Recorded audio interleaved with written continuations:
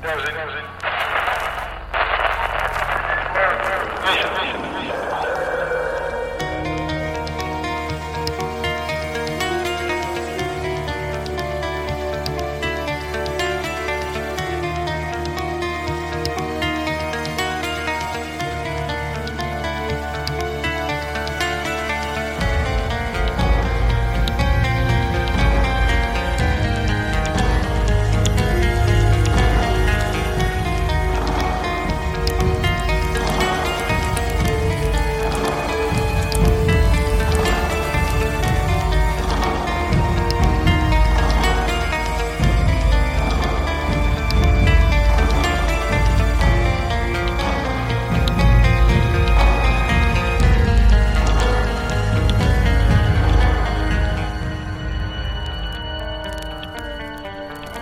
evening and welcome to Monsters Among Us. I am your guide, Derek Hayes. I have a bit of an announcement for you guys. Oh, that was spooky. You see, a lot of people don't know this, but Sarah and I are actually getting married next Saturday. And on top of that, we're having a week-long summer camp-style wedding with family from across the country. So needless to say, we've been a bit short on time. But I certainly didn't want to leave you guys hanging. So tonight, I'm putting together a grab bag episode. Now that's not the only news I have. This is the 19th episode of Season 7, which means the next episode will be the Hometown Legends season finale.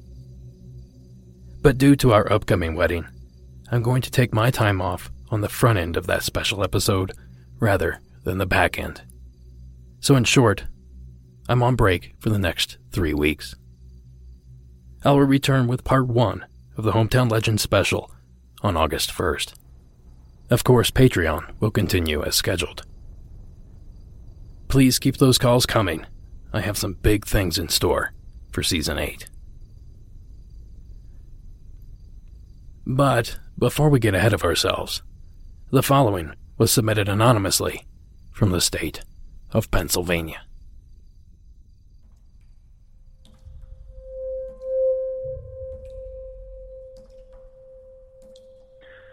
Hey Derek, I'm calling from Philly. Love the show. Recent episodes have been great.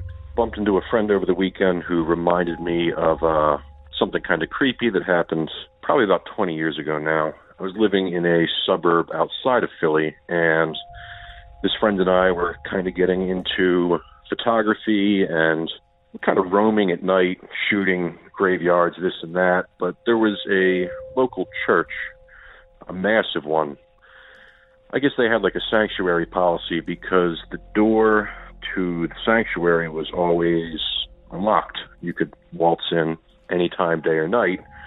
And we would go there every once in a while, real late at night, and just do night photography. I mean, the light through the stained glass and the big pillars. I mean, it was a massive, massive, massive hall, I guess you would say. The one night in particular, we go there, and we both just kind of kneel at the front stage. They've got those pads where, I don't know what people do. I'm not a churchgoer. But just kind of soaking in the silence, and, you know, real gorgeous place, like I said. But him and I are kneeling there, about to start taking photos, and I hear something, and I look back, and in the darkness, maybe 20 pews behind us is just this person sitting in a shadow, probably around midnight, and I almost shit my pants and just start nudging Ryan with my foot, and I kind of nod my head back, and he looks back and turns white, but I see he's not looking where this person was sitting.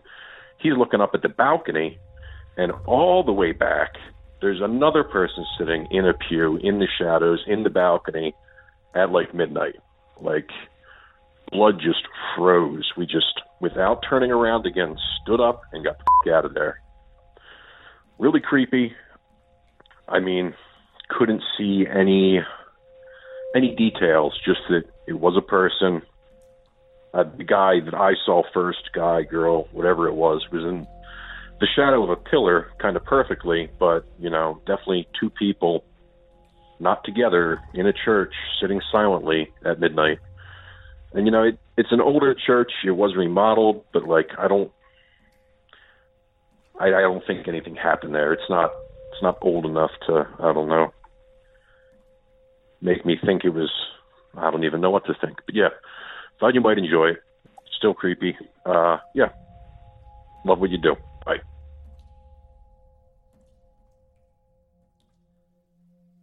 Thank you, caller. I'm scratching my head here trying to figure out if this is some sort of shadow man entity or a living person that's perhaps up to no good. Now, one thing that the caller did mention was that he was in Philadelphia, and he'd also mentioned that the church isn't very old. There's one important aspect here I think we should keep in mind, and that is the history the ground holds, meaning what sat there before the church was built. Who's passed by there? Who died there? Oftentimes, people think, well, this is a new house. It shouldn't be haunted. But often, people don't take into account the fact that sometimes the ground is what's haunted. Thank you again, caller, for taking the time to share your call. So continuing on with this grab bag, our next call comes to us from the state of Washington and was submitted by Michelle.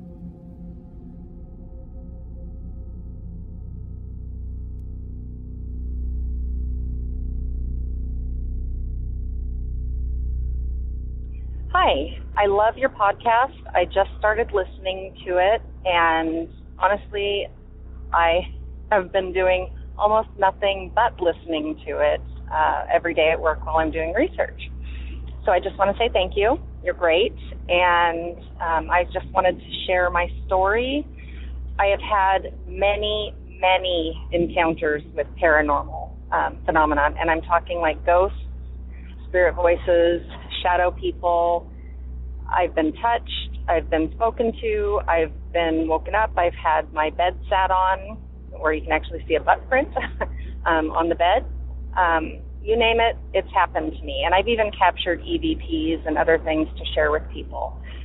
But I wanted to share where this all started. When I was a little girl, I lived with my grandmother for a while due to horrible circumstances in my own home. So I lived with my grandmother, and she and I would sleep together on the hideaway bed in the living room next to this enormous picture window. Well, one night I woke up because I heard something outside, and I saw, there's no easy way to describe this thing. It was a kind of tall, gangly looking guy, and he looked almost green because the house was reflecting upon him. It was a greenhouse, and in the moonlight, it reflected back on him. So he was either white or gray. No facial features, just extremely spindly looking. And he stepped from the ground with his left foot, if I remember correctly. He picked up that foot, and it stretched up to the roof, and he stepped up. And there's no reason to believe this, but I know what I saw, and I was terrified. I covered my head with the covers, little girl, and I listened, and I could hear shuffling on the roof. He stepped right from the ground with one foot, swift motion, up to the roof, and his body followed. And it was the beginning of my paranormal experiences. I had to be about 6, I'd say. From that night, I learned that other members of my family had experiences with alien encounters, ghost encounters. I guess you name it, it's happened to my family. And I do believe that some people are more prone to that simply because phenomena or, ghosts know that they can communicate with you. So I happen to see ghosts and weird things everywhere. It doesn't matter where I am, haunted or not, I see them, I feel them, I hear them. This was just where it started. This weird man that I now liken to Slender Man almost. He was in my grandparents' front yard and he stepped onto the roof. That's my story. You know, people can believe it or not. I wasn't sleeping, I was wide awake, and he was there. So again, thank you for listening. My name's Michelle, and that happened on Vashon Island in Washington State. And I'm going to say around 1980-ish, maybe midnight, maybe 1 a.m. But it was very, very late. Very, very dark, except for the moonlight, pitch black. So that's what happened. Thanks for listening. Bye-bye. Thank you, Michelle. Now, just in case you've been living under a rock, the Slender Man is a fictional supernatural character that originated from a creepypasta internet meme created by Something Awful forums user Eric Knudsen, also known as Victor Surge, back in 2009. Now, obviously, this encounter took place well before 2009, which brings up a handful of interesting points. Did the Slender Man somehow exist prior to his creation by this Victor Surge? Is there something else out there that maybe looks similar that may have been mistaken? And then there's always the possibility that Victor Surge himself saw something similar to what Michelle saw and was inspired to create the creature. Either way, this story is fascinating and downright creepy. And it makes me wonder if perhaps there are any Native American legends in that region that may detail such a creature. Maybe someone listening has some insight on that. Thank you again, Michelle, for sharing your story.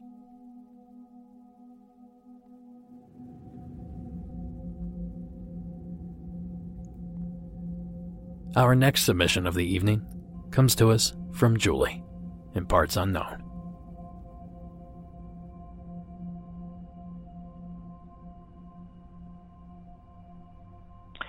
Hi, this is Julie. I live in Willits now. I called a few days ago and left a message about a UFO in Portland, Oregon back in 1963. This particular story is about a ghost that I didn't encounter, but my cousin did. He owned a restaurant in Moss Beach. It was actually featured on Unsolved Mysteries, which is how I encountered my cousin again. I saw him on Unsolved Mysteries and recognized his voice, and I hadn't seen him in about 20 years. He owned this Moss Beach distillery, which had a ghost. They call her the Blue Lady. My cousin was very skeptical. He didn't believe in ghosts and didn't believe that this existed. But when we went to see him, my daughter and I went for lunch over there and saw my cousin again. He said some strange things happened. One thing was that they had a programmed thermostat to heat the restaurant, and it was programmed to turn on at a certain time of the day. Nobody else knew how to use it. He came in on a Saturday, and the heat was going full blast, and he couldn't figure out how in the world that happened. Another time, he said their wine cases were kept in a sort of closet. The only way into this room was the door, which opened in. And when they came in one morning, they couldn't open the door. They had to actually find a way of taking the door off the hinge in order to get in. And there were about 3 or 4 cases of wine behind the door. Nobody could have put them there because the door opened in. The other thing was that some people have actually seen the Blue Lady. She helped a little boy who was climbing on the cliffs outside the restaurant, which faces a small bay on the Pacific Ocean. And this little boy was climbing the cliffs, and she appeared to him and said, "You have to go back. This is dangerous. You can't be here." And when he turned around and left, he turned back to see if she was there, and she'd gone. So that's the story. My cousin actually brought a psychic, a fairly well-known psychic who has since passed away. They did some research on the woman who apparently is haunting this facility. And she was there during Prohibition when they used to receive illegal shipments of alcohol. That's why they called it the Moss Beach Distillery. She used to come over there and spend time with the piano player. And she was married, but she loved the piano player. And apparently, one night she was going home and she had a car wreck and she died. And she was wearing blue the day that she died. So apparently that's the person. I don't know her name, but they did find it out. If you look back on some of the old unsolved mystery programs, you might be able to find this episode. The place has since been sold by my cousin. He no longer owns it, but I thought you'd be interested in that little story. Apparently, people who go to that Moss Beach Distillery, if they're sitting at the bar, sometimes they'll feel fingers go across the back of their neck and things like that. The lights swing. And the bookkeeper at one point saw the checkbook float across the room. That happened as well. So my cousin ended up a bona fide believer in ghosts. Hope you can use this and you enjoy it. Thank you very much. Bye-bye. Thanks, Julie. Now, as an avid lover of unsolved mysteries, I distinctly remember this segment. And believe it or not, I was able to find it. So I figured we'd at least play a few seconds of it to kind of see what kind of scene they painted. This is from Season 5, Episode 7 of the NBC series Unsolved Mysteries. Moss Beach is a lonely, windswept cove which lies 20 miles south of San Francisco. The Moss Beach Distillery is perched on a bluff overlooking the cove. The restaurant's name pays homage to the building's history. During the heady days of Prohibition, it was a notorious speakeasy. In recent years, all manner of strange goings-on have been reported at the Moss Beach Distillery. Waitresses swear that cold winds swirl through the dining room when no windows or doors are open. One of the former owners claims she has seen objects fly through the air and doors locked mysteriously of their own accord. At last count, as many as 5 different ghosts have been reported lurking in and around this restaurant. I've been here all day and I haven't seen a single ghost. But over the years, a lot of other people have, or say they have. And since it's almost Halloween, the rest of us should at least try to keep an open mind. According to local legend, all this ghostly business began some 70 years ago with a beautiful lady in blue. Robert Stack. His voice was just absolutely perfect for that program. Thank you again, Julie, for sharing all that information. Our next tale of the evening comes to us from John in the state of Minnesota.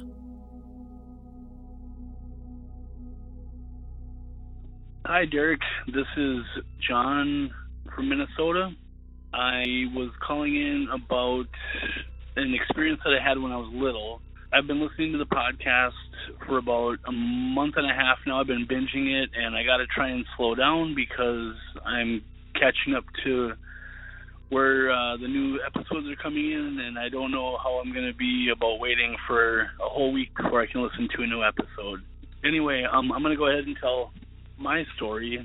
I guess the best place to start is the first episode that I remember. It was the late 70s. I was about 5 years old, living with my mom in just a kind of a shack house, just one story, 2 bedrooms, bathroom. Wasn't anything fancy, but the first memories that I have of my childhood, and unfortunately it's also the first memory I have of, something kind of dark that's been following me through kind of my whole life. But what happened was, one night, I'm guessing it was somewhere around between like midnight, 2 in the morning, something. I was sleeping and I was having a dream, And in this dream, I was at my grandmother's house, and I would walk from room to room, and every time I would be walking out of the room, I would look behind me, and there'd be this hand, disembodied hand, crawling like it was crawling after me, almost like Thing from the Addams Family. And it was each room, I'd get up and walk out and go to a different room, and then I'd sit at the kitchen table, and then it would pop up at the other end of the table and start crawling across the table at me. And in the dream, I would just move from different room to different room, and it just kept following me. And finally, I got into my grandmother's kitchen, and I looked behind me, and it wasn't there. I remember feeling relieved in my dream, and then I heard a noise and looked up, and it was above me, and when I looked up, it released from the ceiling and was falling down at me, and it scared me so much in my dream that I jolted awake. But when I jolted awake, I opened my eyes and kind of gasped, but as I did that, a real hand came across my face and just gripped onto my face and like pushed me back into my pillow, and it scared the living hell out of me. And all I could do is I looked to the side, kind of like through the fingers, and I could see like this dark figure with like a robe. I couldn't see a face or anything like that, but it's like it had my face in its hand, and it was just holding me into the pillow, and I just freaked out. So I knocked the hand away from my face and jumped out of bed in just one quick motion and ran to the door to my bedroom.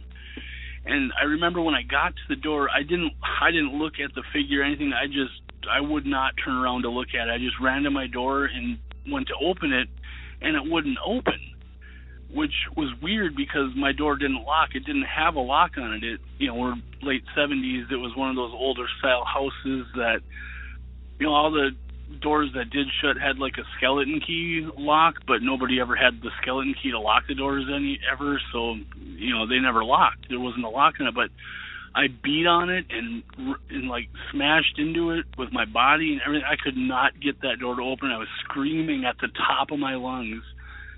And then I heard my mom come on the other side of the door and grab the other side and started trying to pull on it, and she thought I was pulling, so she was telling me to stop, but I wasn't.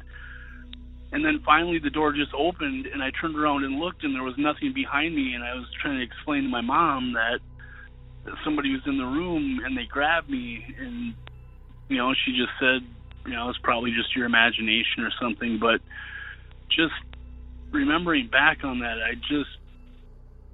it did not feel like my imagination. Like, I know that something grabbed me and like held my head and my face, and it just terrified me. And I just kind of feel that was the first step in kind of a long sequence of strange things that's happened. But I'll call back another time with some other stories. And I don't think it really fits into sleep paralysis, because I know that as soon as it happened, I jumped out of, like, I wasn't frozen. I jumped out of bed and knocked that thing's hand off my face and ran to the door. So I don't think that falls into sleep paralysis, but I'm not an expert. But I just thought I'd, see what you thought about the whole experience.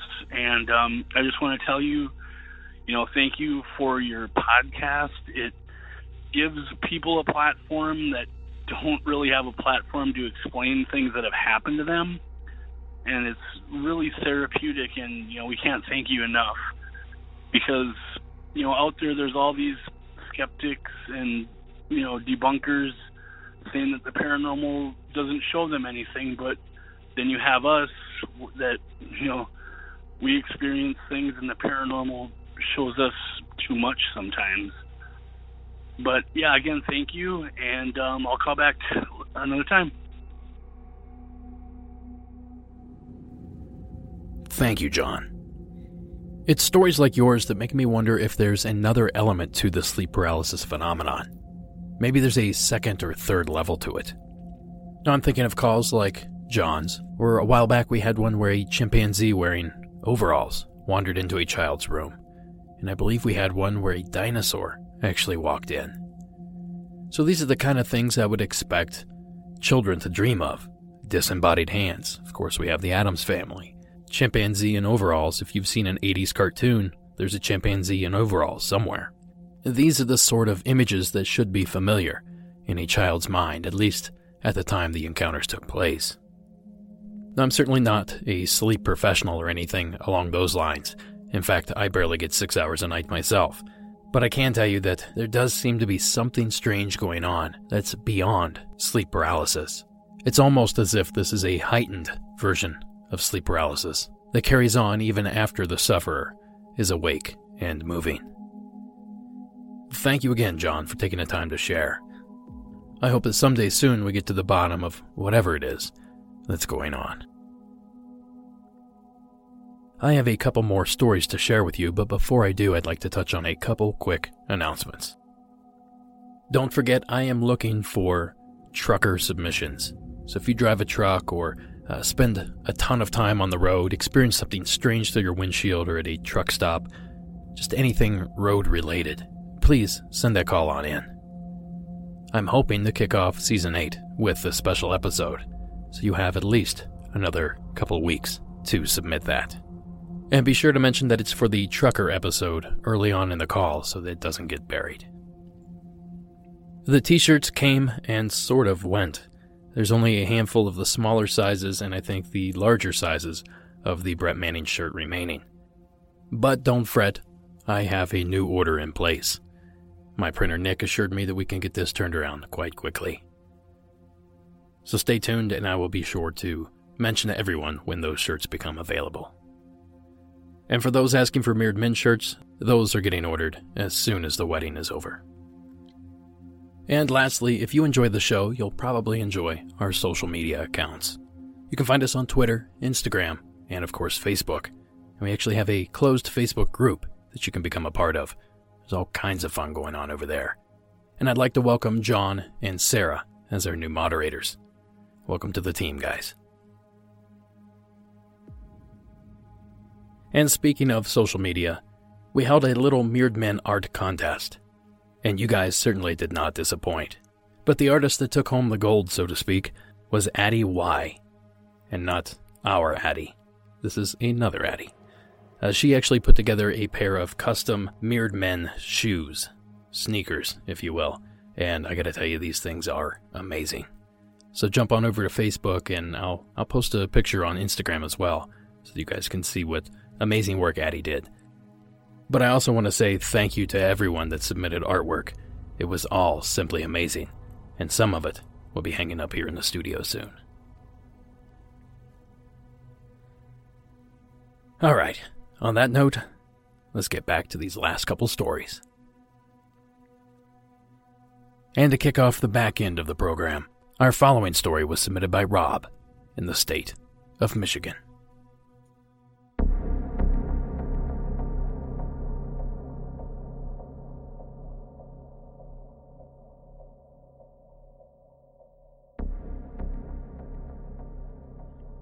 Hi, I'm actually relatively new to the podcast. Yeah, my story started way back when I was about 12, 13 years old.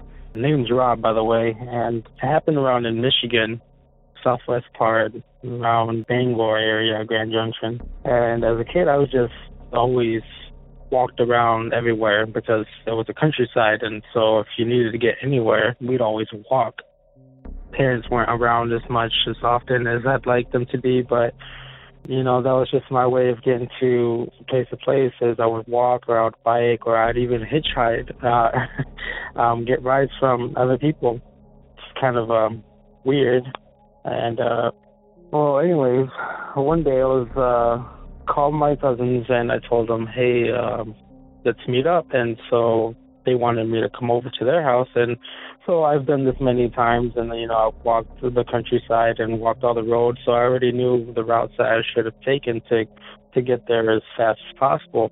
And there was just like this, on my left side, there's just like this huge opening, and then there's a far tree line that cuts over into a square. And I was just minding my own business, and then all of a sudden I just felt like I needed to look over there, and I look over on the tree line, and I just see like this white figure.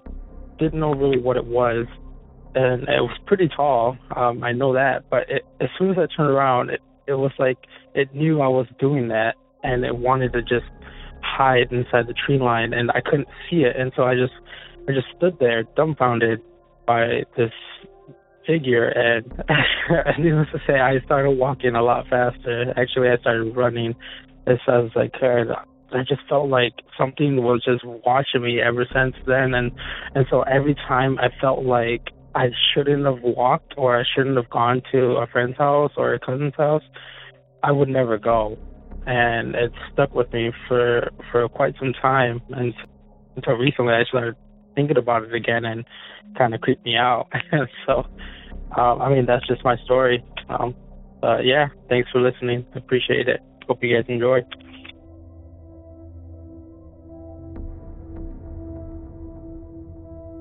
Thank you, Rob. We actually grew up the exact same way. During the summer, we would walk or ride our bikes at least 20 miles to go fishing.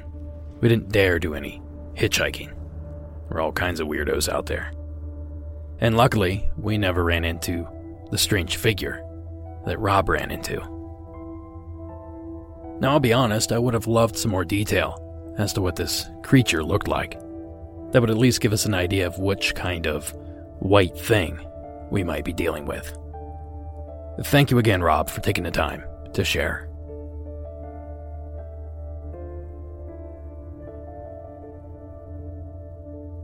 And just like that, the show nears an end. But before I play our last stories, and before I duck out of here, I want to remind you guys how you can submit stories. Simply call the hotline at 1-888-608-NIGHT. That's 1-888-608-6444. Or you can visit the Report Your Sightings tab on the website at monstersamonguspodcast.com. Okay, now this one I know a little bit about. The following comes to us from Anne in my state of California.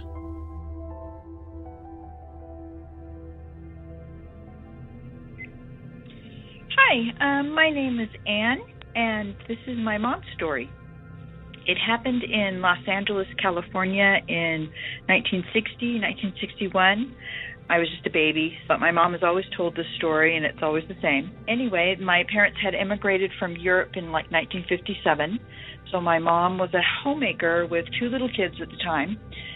She didn't speak very much English, and she certainly didn't read or write any English. So we lived on a property that was pretty large.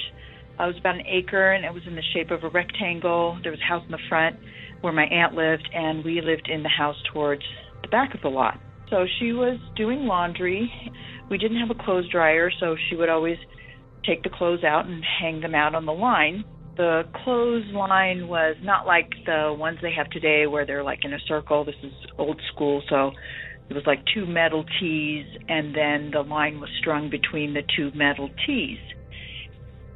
She was taking the clothes out onto the porch, and it was a sunny morning, nothing unusual. So she stepped out, and she had her basket of wet laundry in her hands, and the house was kind of elevated, so she had to go down these steps. And so as she's carrying the basket, she's looking down at the steps so she doesn't fall.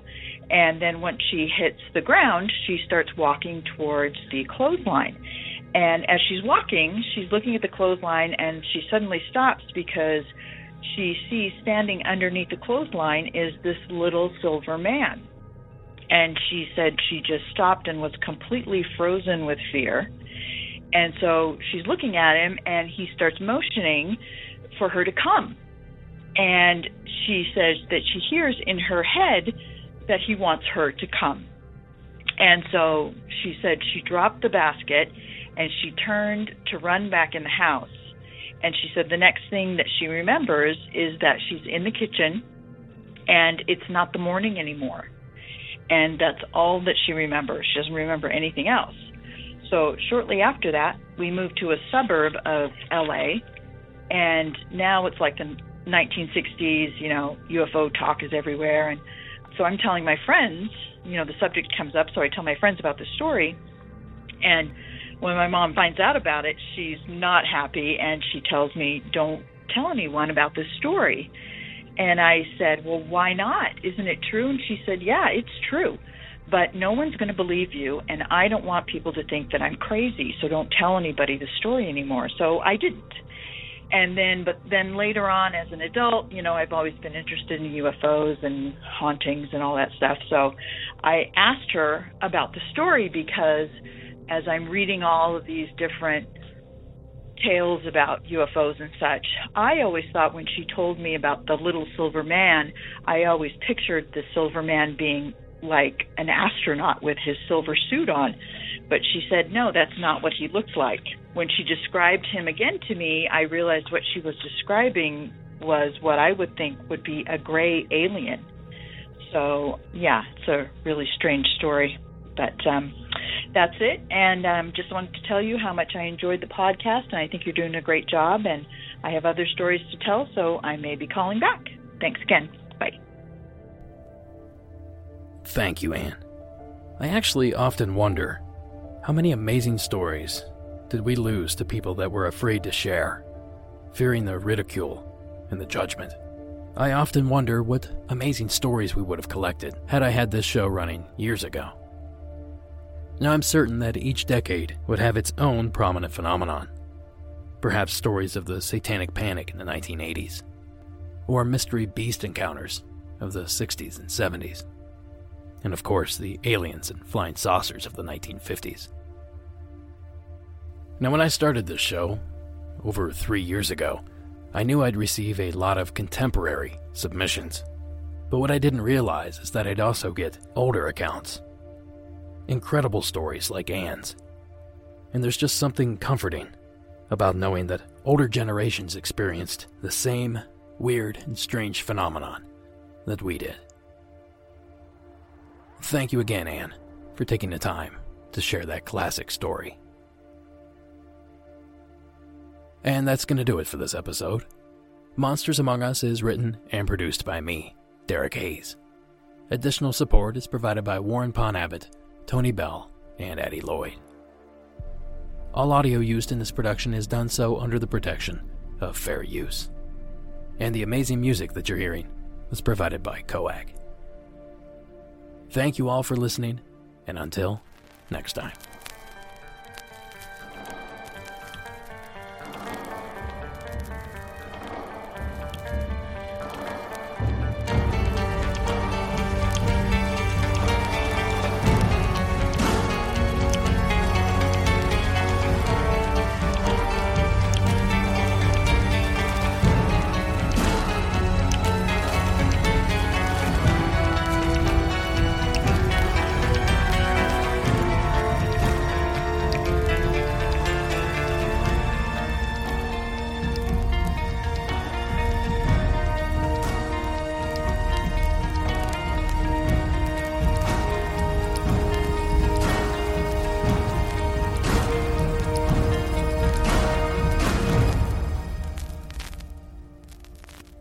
Just because I'm short on time doesn't mean I'm not going to hide a little something in the bag for you guys. Now, tonight's bonus submission was sent to us by Dylan in the state of Kentucky. Hi, I just wanted to share this story. It's Dylan from Kentucky, what my dad had experienced when he was a kid. He lived in a house, I think it was a 3-bedroom house, in a place called Hurricane Holler. And there's a lot of things that had happened in that home, but there's one story in particular that always has stayed with me, what he had told me. He said that he had an aunt come down from Ohio and to stay on night with him a couple of nights to visit with him. And they decided to put her in this one room where it was always cold and the closet doors would never stay closed. Every time you try to close it, it would always open by itself. And it was always creepy at night.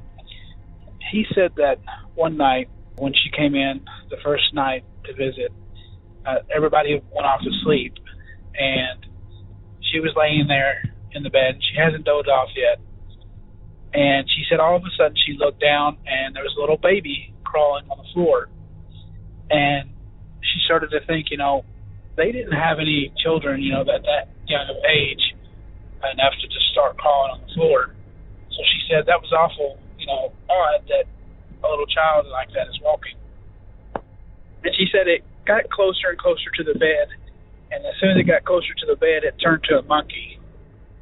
She said it jumped on top of the bed with her and looked at her and said, "Can I sleep under the bed?" And she said no. And she, was frightened by this, and all of a sudden he said, "Well, can I sleep in the same bed with you?" She said no. Then he looked at her again and said, "Can I sleep under the house?" She said no. And he got all the way close to her face when barely she could breathe and said, "Can I sleep in the foundation of your soul?" And all of a sudden all she could say was, "Oh Lord, God have mercy."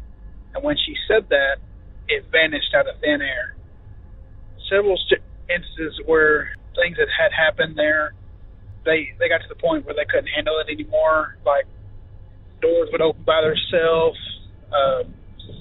They would walk out. There'd be cabinet doors opened. Several different things. It was just really bad place. To this day, if you drive down there at night, you can just feel the eerie feeling of it. But I wanted to share that story. I love the podcast. Thank you. Bye. Thank you, Dylan. I don't know what they put in the moonshine down that way, but the Appalachians have some awesome stories. Now, I've mentioned many times that I grew up in the foothills of the Appalachian Mountains, literally the last county considered Appalachian in my section of the state. Now, although my area did share many of the aspects of the Appalachian Mountains, it certainly didn't have the deep-rooted folklore that areas such as eastern Kentucky and West Virginia did. But luckily, we have folks like Dylan sharing these stories. So thank you again, Dylan, for taking the time to share. And thank you for sticking around to the end of the program. Have a great night.